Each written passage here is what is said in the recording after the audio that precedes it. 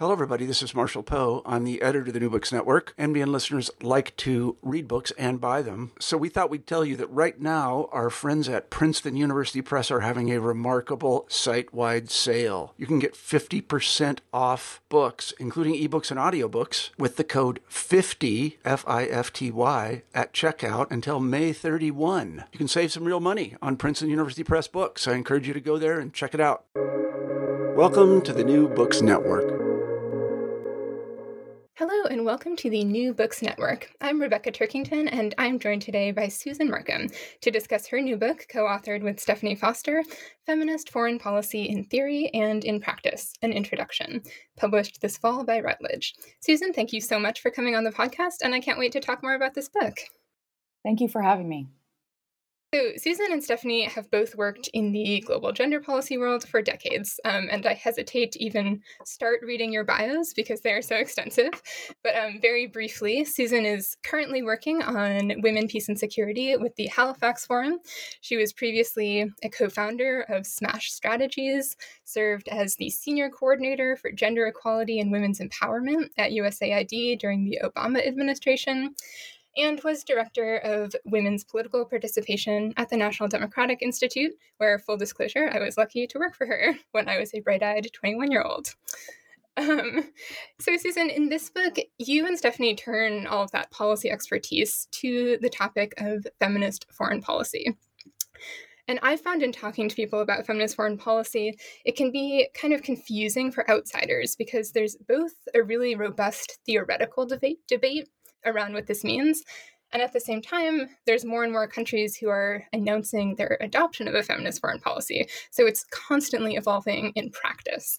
So I'm really delighted to see a volume like this because you do such a great job in detangling some of those things and really explaining to the layperson what feminist foreign policy is and why it matters. So to start with, I just want to ask you to talk a little bit more about your professional background and its influence on this book. I mean, you've traveled to more than 50 countries working on gender equality. How did that shape your thinking on feminist foreign policy? Well, it really helped me understand. I mean, that's the great thing about working in international development and democracy issues is that you're constantly trying to figure out what you've learned on the global scale that would work for this particular instance. Because countries are not the same. They can be right next door. They can have the same political system, but really the dynamics that are going on there. And so thinking both globally about what's working, what isn't working, and how it works for different governments. And so I think feminist foreign policy gives that flexibility to think about how you want to impact your government, how civil society is going to work with government. I should also say, before I was at NDI, I worked in US politics, and I've lived in DC for a long time. And so this interplay between policy, politics, and government has also been something that's swirled around. I've gone back and forth, and I'm constantly trying to think about how to advocate both internally in organizations and externally from civil society. So they've all kind of come together. And then most recently, I've really tried to focus on talking to people who don't already agree with me. I love being in the gender space and talking to other members of civil society, but when everyone's nodding their head yes, I am in the wrong room. And so my current position at HFX has really allowed me to speak to members of ministries of defense and foreign affairs who might have heard of it over here, but aren't really sure kind of what feminist foreign policy means for them. So why a book? Why do you think a book like this is needed in this moment? Well, Sweden announced their feminist foreign policy back in 2014. And since then, 15 countries have announced that they are doing some sort of feminist foreign trade, development, policy, that sort of thing.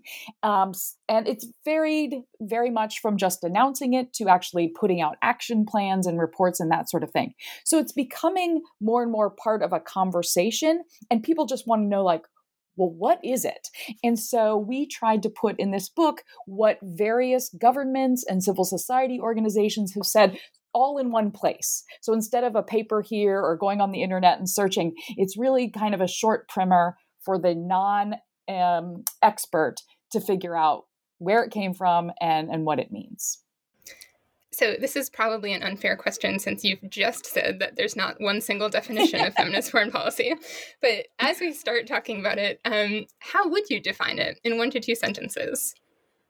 Well, there are certain principles that underlie most of the people or governments that talk about feminist foreign policy.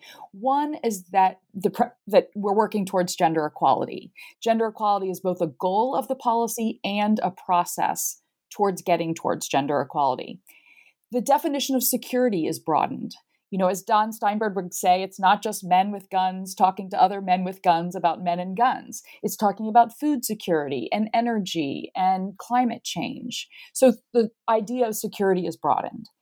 Another one is that bringing in more diverse voices. So obviously we want to increase the number of women engaged in foreign policy, but it's also bringing in people who are impacted. So it's not just us sitting over here in the North or West discussing foreign policy, but really engaging with civil society and other members of countries that are going to be impacted by that.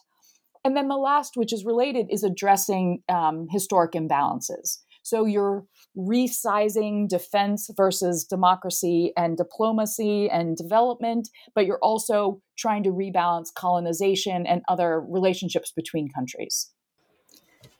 Well, before we jump into each of those things in turn and go through some of the chapters, I'd love to hear a little bit more about the process of writing this book. Who were you consulting? What kind of sources did you draw on? What ended up being most helpful to you? Well, we actually started this process. We didn't know we were writing a book, but we were just working on this idea of feminist foreign policy. And we actually did a set of interviews of activists in DC, some who were working on UN Security Council Resolution 1325 on women, peace, and security, and others who were working on feminist foreign policy. And what we found is that there were maybe 2 people who overlapped. They were such different groups of people. And so we wondered why. And so we kind of worked our way from those 2 sides to the middle. What did people agree on? So we talked to a lot of discussion with peers and colleagues. And then we collected government reports for those who had implemented it. Obviously, a lot of civil society materials that had been written on. And we went and talked to academics and read a lot of academic literature. I mean, as you might know or guess, there's a huge difference between the theoretical academic and how it's actually done. And so trying to bring those together and try to synthesize them in a way, we just reached broadly and then tried to find those threads that wound them themselves through the materials. Mm-hmm. So building on what you just said about this divide between the feminist foreign policy community and the quote-unquote 1325 community, I'm interested in how much of feminist foreign policy is something new and how much of it is building off of frameworks that already exist, like Security Council Resolution 1325 or other sorts of gender equality policies. Well, I do think that it builds on the shoulders, whether they want to acknowledge it or not. Obviously, the international work that came out of Beijing, the Beijing platform, and 1325 is key to this. But I think the fundamental difference is that feminist foreign policy is really intent on changing structures and institutions. Whereas 1325, we were trying to get into peace processes and be a part of systems that already existed. I think fundamentally, looking towards gender equality, broadening security, and changing the institutions that help implement those things is key to it. Of course, that's also of a tension in it, because some would argue that feminist foreign policy would never fit into the institution. You can't do feminist foreign policy in the most patriarchal organizations that exist, which are governments. So there is that tension between, do you work within the system to change it, or do you stand outside and really try to advocate outside?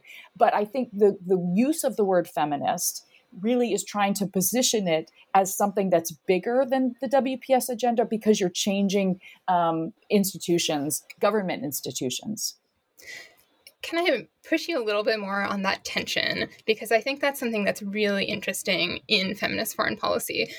Where did you see people who, were hesitant to work with governments? Which groups were more willing to work with governments? How did sort of the more academic, the more advocacy, the more policy-based communities work together? Can you talk about how those tensions sort of play out among the different groups that you spoke with? Well, they continue to play out. Even I'm part of a group called the U.S. Coalition for a Feminist Foreign Policy. So we're working on the U.S., which obviously that would be such a game changer because they play such an outsized role in foreign policy. But even within our coalition, there is this tension between fighting for more funds, so working within the budget system, trying to get more gender advisors at USAID, state, and defense, and other people who are like, okay, that's so day to day. Let's take a step back. Let's think blue sky. If we really could do this, what would the US government do differently? And so it's not a tension that like, oh, we solved it. It's an ongoing everyday conversation. Even up at the UN last week, 2 weeks ago, during UNGA, there were both civil society meetings and government meetings on feminist foreign policy. That's awesome. But I have to tell you, the definition between the civil society and governments and what they consider feminist foreign policy is very different. There's still a gulf in between there. So within the feminist community and between governments and civil society, we continue to try to figure it out. The important thing is that the conversation continues and we continue to advocate and push for governments to do better. And more people are joining those governments and thinking, I might not be able to, have a revolution in my government, but what things can I do to move us in that direction? And more are, joining that fight. Let's talk a little bit more about that landscape of governments today. Can you just briefly talk about where feminist foreign policy has been adopted and what it has looked like in some of those different places? Well, it's now becoming much more global. For a while, it was kind of focused with Sweden and Norway and, countries there. But now Mexico, Colombia, Argentina have adopted it. So it looks different in many different places. I mean, Canada has probably done the best on funding it, but they haven't officially adopted feminist foreign policy. It's more of a development policy. Sweden was the first. They did it for the longest, but it has since been repealed by a new government. Sweden had already a great framework for what gender equality would look like in their country, so they kind of had a leg up. But then they were still selling arms to Saudi Arabia. So it's like, how was it influencing their hard feminist their hard foreign policy decisions? Colombia, who just announced in the past year, was the first to explicitly say that peace is part of their feminist foreign policy and a goal of it. I think that's been another tension. Feminists were like, you're just putting women into the military and the security sector, not changing it. And Colombia has come out and really raised the bar to talk about how pacifism is important for that. So there's probably as many different versions as there are countries that have it. I think 15 or 16 now. Many of them in the beginning used the Swedish model as the one that they all built off, but now it's much more different. People who don't have that gender equality framework that Sweden had are doing their own thing. So it's great and exciting. And you mentioned that in Sweden, they've actually repealed now their feminist foreign policy. What has the reception been like in some of these other countries? Well, I mean, they just are like, well, we're plowing ahead. Sweden really laid out the framework. And so we're just going to keep going down that path. Thanks for doing that. And Sweden, the government said, we're not doing away with a lot of the work. We just don't want to call it feminist because it's kind of inflammatory. So it will be interesting to see. Also, there are 3 or 4 countries who have adopted feminist foreign policy that have elections in the next year or two.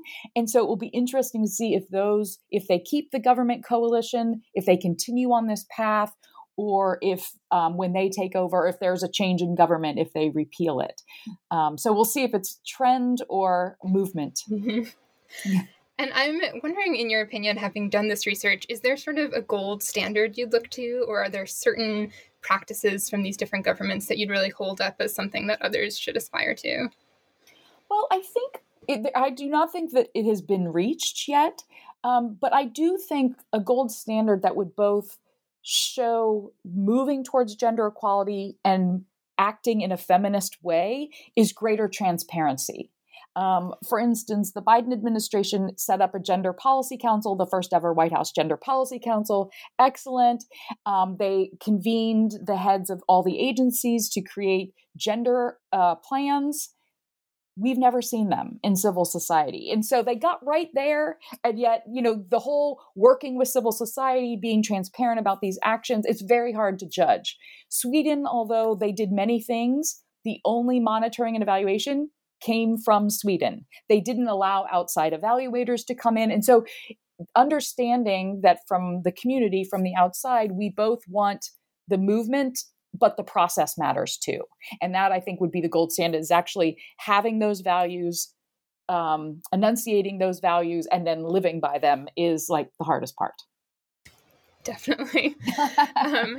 I'd like to turn out to talk a little bit more about the United States, because I think one of the really important contributions of a book like this is to, as you said, take feminist foreign policy out of the theoretical world and really think about what it looks like in practice. And certainly you and Stephenie are well suited to talk about this because you've worked both inside and outside the US government for so many years. So I'd love to hear... Well, let's break this down into a few different sections, because this is a significant portion of this book, is looking at the United States and what feminist foreign policy could or should look like in a U.S. context. So to start with, can you talk about just how these international debates around feminist foreign policy have influenced discussions in the United States? Well, I definitely think that many members of civil society in the United States are part of those international conversations. It didn't start in the U.S., and it's definitely not going to end in the U.S. And so we have spent a lot of time talking to those countries that have implemented it, as well as countries from the global south that have not been engaged in the conversation and are coming at it from a different place. I think a lot of people, NATO and other countries were just shocked by the Ukraine invasion. And they're like, oh my gosh, we're at war. And many other countries have never stopped being at war since the end of World War II. And so they're thinking, we're not building off anyone's framework, but we have the chance to create something new. And so bringing those voices together, I think, has been really important. And quite frankly, us in the US have been doing a lot of the learning, not a lot of the teaching. We actually want to unlearn a lot of what the US military and others have been exporting to think differently about how our foreign policy works. So I think that's an important point, is that U.S. coalition, we are learning how to do it better. We just have to do it differently just because of the scope and size of the budget and the numbers of people that we're working with. Absolutely. And let's talk about what that looks like in sort of, as we like to say, diplomacy, defense, and development, the different Ds of American foreign policy. And let's start with development, because you worked on gender equality for USAID for many years. What would feminist foreign policy look like in USAID if we were to do it right? Well, I like to start with development because that's where I came from. But unfortunately, a lot of the feminist foreign policy is just being sidelined into development, right? Those donor countries, when they say feminist foreign policy, they just mean better development programs. So I love it. And USAID, we've been doing a great job, for the past couple decades implementing it. I think one thing is that there has to be new funding. There has to be actual funding, not just attributions for these programs. For a long time, we said, we can do gender analysis and we can integrate gender and it won't cost anything extra. Well, that's not true. If you're doing it right, it actually costs funds. And so actually the president's budget has to reflect his commitment to it, and Congress has to support it. Second of all, we need to increase the number of gender experts across the government. It's not an HR position. It's actually a program and policy position. So not just in USAID, but the Department of Homeland Security and the Labor Department and trade. We can think about gender experts really helping influence policy there. And then everyone in the government that doesn't have gender in their title needs to have a baseline of this. The great news is that young people coming out of college and grad school already are doing intersectional thinking. They're thinking about women, they're thinking about race, they're thinking about religion, ethnicity, education level, all these things, and the intersection between those two. And so I think the young people coming up are pushing, but there's this resistance at the top, and people actually literally don't understand what we say when we need a gender analysis. And so people who don't have gender need to actually be open to thinking about what this means. So that would be, I mean, that's very development heavy, but, I have to give kudos to, Senator Clinton was doing feminist foreign policy before it was called feminist foreign policy. She was integrating gender into all of her briefings. They knew that it was expected from the top. Whenever she traveled abroad, she included women and members of civil society in her schedule, whether in the meetings with the government or separately. So she was really thinking about the impacts of U.S. foreign policy with that gender lens before it was done. And I'm not saying that the secretaries of state that we've had since then haven't done it, but it hasn't been as upfront and as clear to both the rest of the world and everyone else who works at the State Department, the importance of that. And then in the Defense Department, in a way, they have been on the forefront of implementing the Women, Peace, and Security agenda through our national action plans. Because God bless them, when President Obama said, we're doing a national action plan, a NAP, and here it is, that were their orders. And so they implemented it, right? Like the political winds do not affect the Defense Department as much as they might the other two. And so on the Women, Peace, and Security agenda, they have so much more staff and they actually have funding more than you might think. We have the WPS Act, which furthered that, which was bipartisan support under President Trump. And so that has continued. But the difference is they're stuck in their little silo. And so they are not part of the discussion. I just have to say, like, the worst example is Afghanistan. If we, our own government, if the State Department had said we are not meeting with the Taliban unless women are present in that, which was our own law that we did not follow, we would have had perhaps different discussions. If our own Defense Department had really done a gender analysis of what would happen when our troops pulled out and talked to a lot of people, not just the Afghan government, who, of course, were out of touch anyway with their people. But if they had broadened their research, they would have known exactly what would have happened. I can't say that they would have done anything differently. I pray to God that they would have done something differently. But if they had just done what we were leading up to, that's a perfect foreign policy decision that was made in a gender blind sort of way. And everything from the special visas to obviously the way women and girls have been treated since the fall of Afghanistan is a perfect example of what happens when you don't take all of society into account. Definitely, and definitely an example of why feminist foreign policy is something to think about. Yes. I am interested in the blue sky ideas that are coming out of these coalitions. Separate from sort of what this looks like in practice, what are some of the more feminist, more theoretical actors thinking about what American feminist foreign policy might look like? Well, I mean, one of the biggest things is resizing. Like, why do we keep getting more nuclear weapons? Why are we ratcheting this up now? Why, even when the Defense Department says we have to right size this, do we continue to spend hundreds more times on the Defense Department and really starve the diplomacy and the development world? We've really carved out where there's so many more contractors than actual U.S. government staff that are there for decades. So the spending has to change. And we have to think that what makes people safe is different than just protecting our own territory. Right? When we go in to countries and we are bombing them and we are taking away their schools and causing mass immigration, you are creating generations of people who hate the U.S. government. And so you are creating, I'm not going to say terrorists, but definitely people who do not welcome our involvement. So I think we need to make sure that the Defense Department is right-sized, but also it's not our knee-jerk reaction to that's how we can fix it, right? Like even the Ebola crisis, we're like, you know who we should get? The Defense Department. And I'm like, what are you even talking about? But we had taken away the capability of USAID to build those hospitals where we really and we had these huge machines and men over here who were like, bring them in. So it's just, if you actually had them more of equal size, then you would use diplomats more, because those would be the ones who were just as qualified as the generals and things like that. So the blue sky is really changing the way our government is balanced. The other thing is, if we're truly integrating gender into our work, the president gets a daily briefing every day, first thing in the morning. Gender would be integrated into that. Our intelligence service would be collecting. It's not just the development programs that need to be collecting gender data, but if our security sector, our intelligence brought in this every day to the president and the senior staff would be thinking every day about this broader lens of what it is. And so if we got into those sorts of, it's weird because I'm still working in the processes that exist, but we can't just blow it up and start the government anew.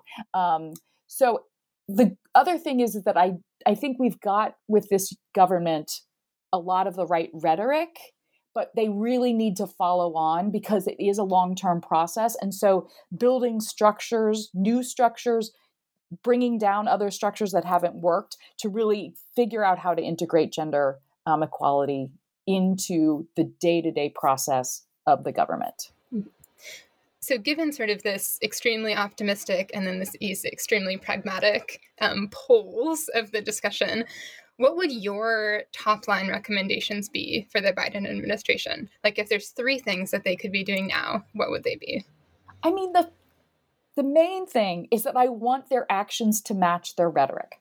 The White House Gender Policy Council is great, and they do a lot of work, but they are so underfunded and understaffed. I know of at least one person who's triple-hatted, right? It's hard to be the gender advisor for the White House and the National Security Council and, the State Department and all these others. So if they really cared about it, I think often we'd said, if this is your policy, look at the budget. And if the budget doesn't match what your policy is, then that's not really your policy.